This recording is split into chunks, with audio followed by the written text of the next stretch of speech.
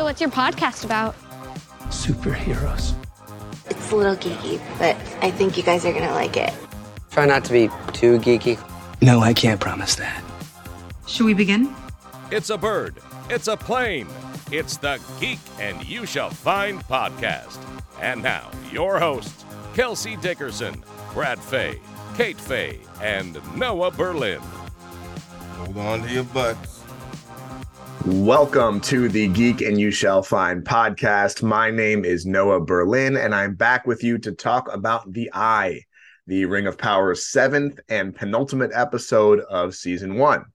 Just like my last Geek Peek, a shortened episode of the podcast, not a full one, with just my top 5 takeaways from this episode, episode 7 of Amazon Prime's Ring of Power.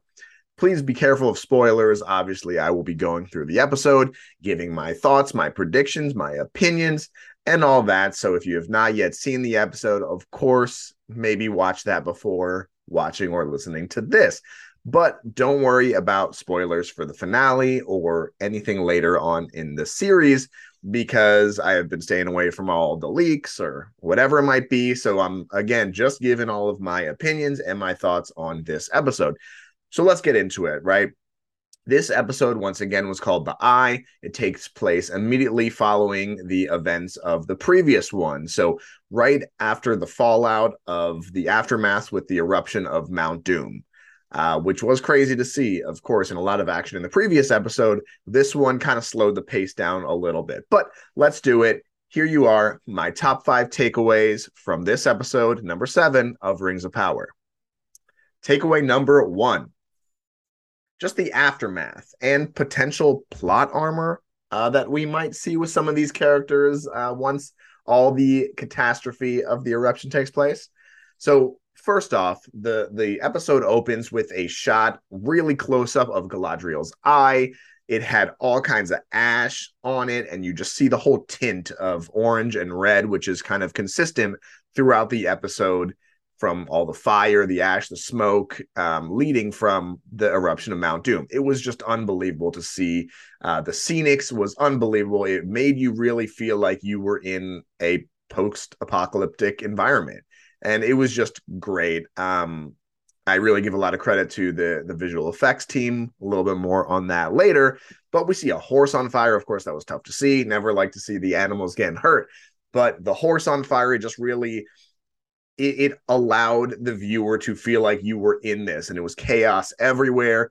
Just incredible scenics right there. And throughout the whole episode, you see Mount Doom in the background. It's still spewing the ash, spewing the fire. Just unbelievable. So we see Galadriel, as we just talked about. The first person she runs into is Theo. Of course, Theo made it out safe.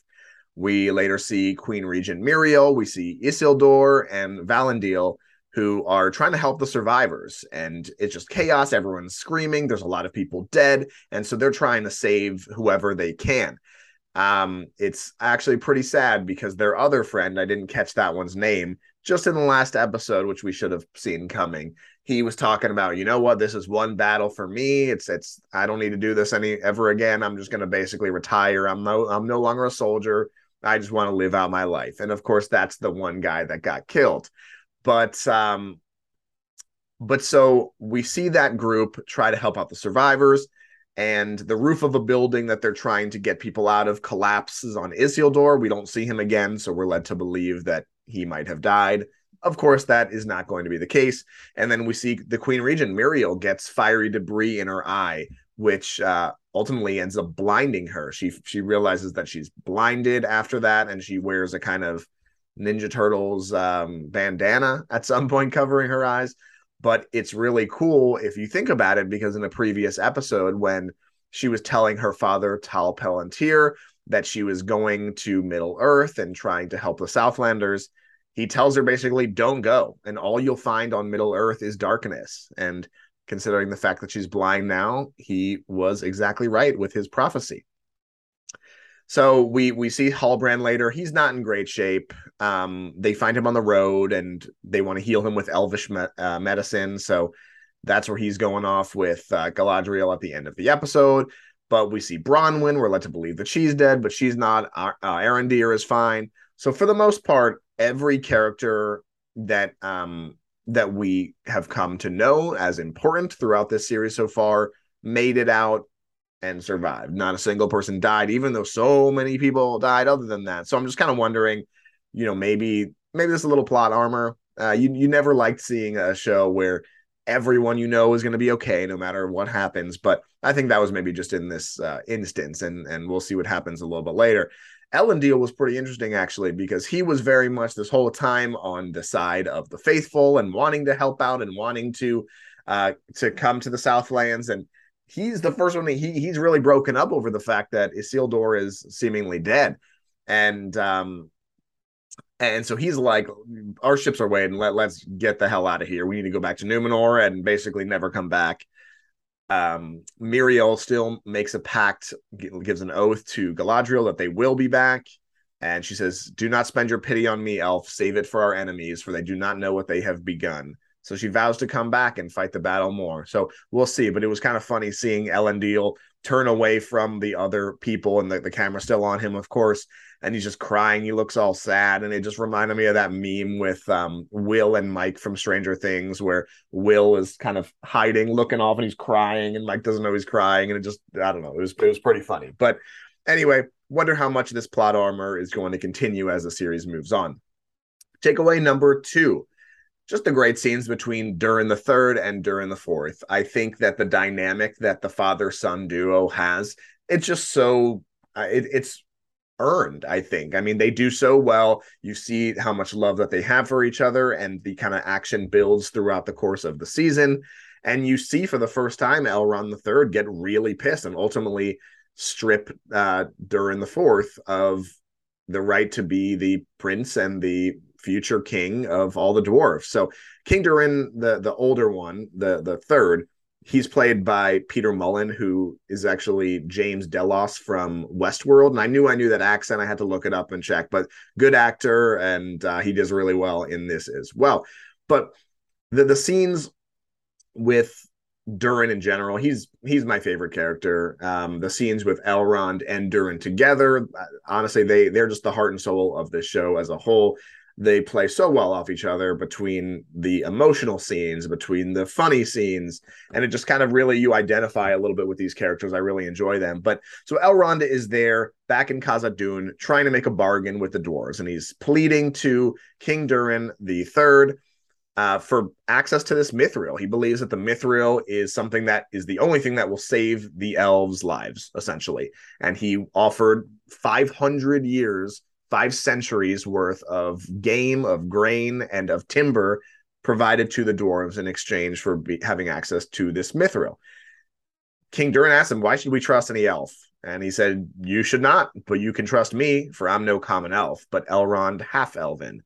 And I see in elves what they cannot see in themselves. That's why I stand before you now alone, pleading for you to save my people." He's just a great character, Elrond is.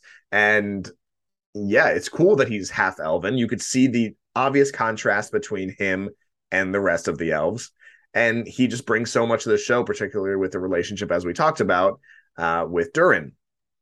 But King Durin's not going for it. He tells his son that the fate of the elves was decided a long time ago by people far wiser than them, and he's not going to help the elves cheat death at the expense of his own people. He's just not going to do it.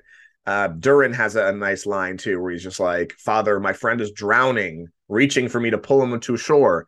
You expect me to swat his hand away because you're afraid of a bloody rockfall?" And he goes, "I'm sorry, son, but our time has come." So obviously that is something that is not okay with the younger Durin, and he still kind of rebels against his father later on. But just good scenes overall there. Takeaway number 3. A little confused about the Harfoots and the Stranger in terms of how they fit in. It was nice to see them again. The Harfoots begin the episode. They make it to the Grove. They're still migrating. And you see that these lava rocks from Mount Doom have made it all the way to their migration far away from Mount Doom. And it's had an effect on the whole lands. It's killed the trees. And so the Stranger tries to heal these apple trees. There's a moment when they're all watching them, and Sadok's wife says, what is he doing? And he's like, "I think he's talking to the tree so they can understand it." And she says, "Sadok, the trees don't talk." And he goes, some do. And obviously that was a reference to the Ents that we see later in the Lord of the Rings. But the Harfoots, they think he's fixing things. It ends up bringing down part of the tree and putting them in danger. So they kind of, they give him a little "you're not welcome here" type look, and he leaves on his own. But it turns out he actually did heal the whole area, but they don't realize that again until after he leaves. Now, these new characters we see for the second time, they're called the Mystics, and they don't talk, they don't say anything, and they just look really nefarious. So we have no idea what they're really trying to do, other than the fact that they're searching for the stranger, but they light the whole caravans of the Harfoot on fire, which was a pretty cool effect. It looked cool. And they're just being assholes, really. So 4 of the Harfoots, Nori, her friend Poppy, Nori's mom Goldie, and then Sadok join them to venture out to find the stranger and warn him of the Mystics who are coming after them. So I'm sure we will see some sort of confrontation in the finale, which is next episode. Sadok has another funny line too. He's like, "Yeah, I'm coming with you. It doesn't matter anyway. We're all going to die," which is kind of funny. But all right, takeaway number 4. We really see the importance of the Mithril.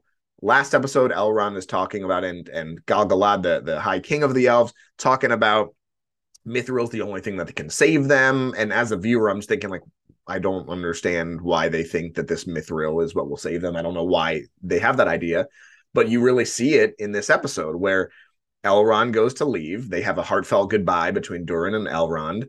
Durin throws the Mithril, which comes into contact with the leaf that had the blight all over it, and it heals the leaf. So he sees firsthand that this does have healing properties, which could then potentially heal the elves and fix them. So that's what kind of what leads Durin to call Elrond back and to break through and dig and try to find this Mithril to help Elrond and the elves out. Obviously, King Durin III doesn't like that. He gets pissed. Elrond gets seized. He gets kicked out of Khazad-dûm. And obviously we know about the destruction of Khazad-dûm that takes place later on in the Third Age because of the dwarves' greed. They dig too deep in the mines. And, maybe we see the start of that all because of this Mithril. So the scene ends, the episode ends with King Durin throwing the healed leaf from Lindon through the hole that was dug by his son, orders his people to cover up the hole. And then we see the end shot of the Balrog waking up, which is really badass. The thing just looks so cool and is such an awesome looking evil creature. But I'm wondering, is this the same Balrog that we saw in Fellowship of the Ring? The same one that with the whip that ends up killing Gandalf, which, you'd think that he's not coming back at that point, but obviously he does. I wonder if that's that same Balrog or just a coincidence. There's a couple of them down there. I don't know. And my takeaway number 5. As always, gotta give some MVP and LVP awards out. MVP of this episode, obviously, was Adar. Obviously, right? Everyone, the humans, the elves, the dwarves, all of them are looking bad. The only one that's looking good right now is Adar and the orcs. So his plan succeeded. The Uruk now have a home in what used to be the Southlands. The sun has been blotted out by Mount Doom's ash and smoke and fire, and the Uruks can now wander around in the sunlight, or it wouldn't be the sunlight, but during the daytime. So you see also as he's talking, and he's like, yeah, this area is not called the Southlands anymore, and it transitions the word on the screen from Southlands to Mordor. That was pretty cool. I think that the fact that they've done transitions throughout the season when the characters travel from place to place and they show the map and all that, it would have been cool, since a lot of the characters are traveling in this episode, if they would have done a similar thing there, where on the map it would have shown Southlands and it would have transitioned to Mordor instead of just on the screen. But yeah, again, the Uruk, they're chanting, "Hail Adar, Lord of the Southlands," and he's like, no, that's a name of a place that no longer exists. So anyway, Adar is the MVP for me. Honorable mention, as we talked about, is the visual effects team of this episode. It was just really, really awesome and just so well done for them. Shockingly, my LVP, as always, is Theo. This kid just sucks. Understandably, he wasn't as bad this episode as he's been in the past. But when in the beginning, when he's with Galadriel and they're seeing some orcs and And he's like, let's just go kill him. And they're like, yeah. Galadriel's like, we have neither the position nor the reinforcements. Like, we need to rally back to the living. This land is all dead. And he lunges, he tries to steal Galadriel's dagger. Like, bro, what are you doing? What how do you think this is going to end? Honestly, though, I wish she would have let him and he just would have grabbed the dagger, ran out and gotten murked because he needs to do that. But he's terrible. And there was no other good options really for an LVP this episode. So by default, Theo, obviously the LVP. So that would do it for my 5 takeaways. I have a couple honorable mentions here of just things that we want to watch out for in the future. First off, Galadriel mentions her husband Celeborn, who died in battle thousands of years ago wearing armor that was too big for him. Seems like a little bit of a strange story, and I feel like there's definitely more to it than that. Either he is still alive and she just doesn't know it, or there's just more of a story behind his death that we'll, I'm sure, find out later. What they talk about when Elrond and Durin are talking, it was a heartfelt moment, and Durin tells Elrond that the dwarves, they have secret names that they only tell each other, basically, and he wanted to reveal it to Elrond, and it was a cute moment. Elrond told him, just, save that for later for the other side. But I want to know what that is. I want to know what he's going to tell him. And then we also hear the name Pelargil, which is an old Numenorian, colony, and that's where the humans are going to go from the Southland to get a fresh start. And I believe that is a port city area of Gondor. So you kind of see the start of Gondor taking place, which is pretty cool for the humans. But anyway, that is going to do it for this episode of the Geek and You Shall Find podcast. As always, we will be back recapping every episode of Rings of Power. Next week is going to be the finale of Season 1, as we've talked about. House of the Dragon as well. They have 2 episodes left in Season 1 there. So make sure to hit subscribe, hit the little bell on YouTube to be notified when these episodes drop. Thanks for getting geeky with us. As Elrond told us today, Namarie. It means more than simply farewell. It means go towards goodness. Goodbye, everybody. Thank you for listening to another episode of the Geek and You Shall Find podcast, powered by Superhero Faces. Be sure to like, comment, and subscribe. And follow us on Facebook and Twitter at Superhero Faces. And on Instagram at Superhero_Faces.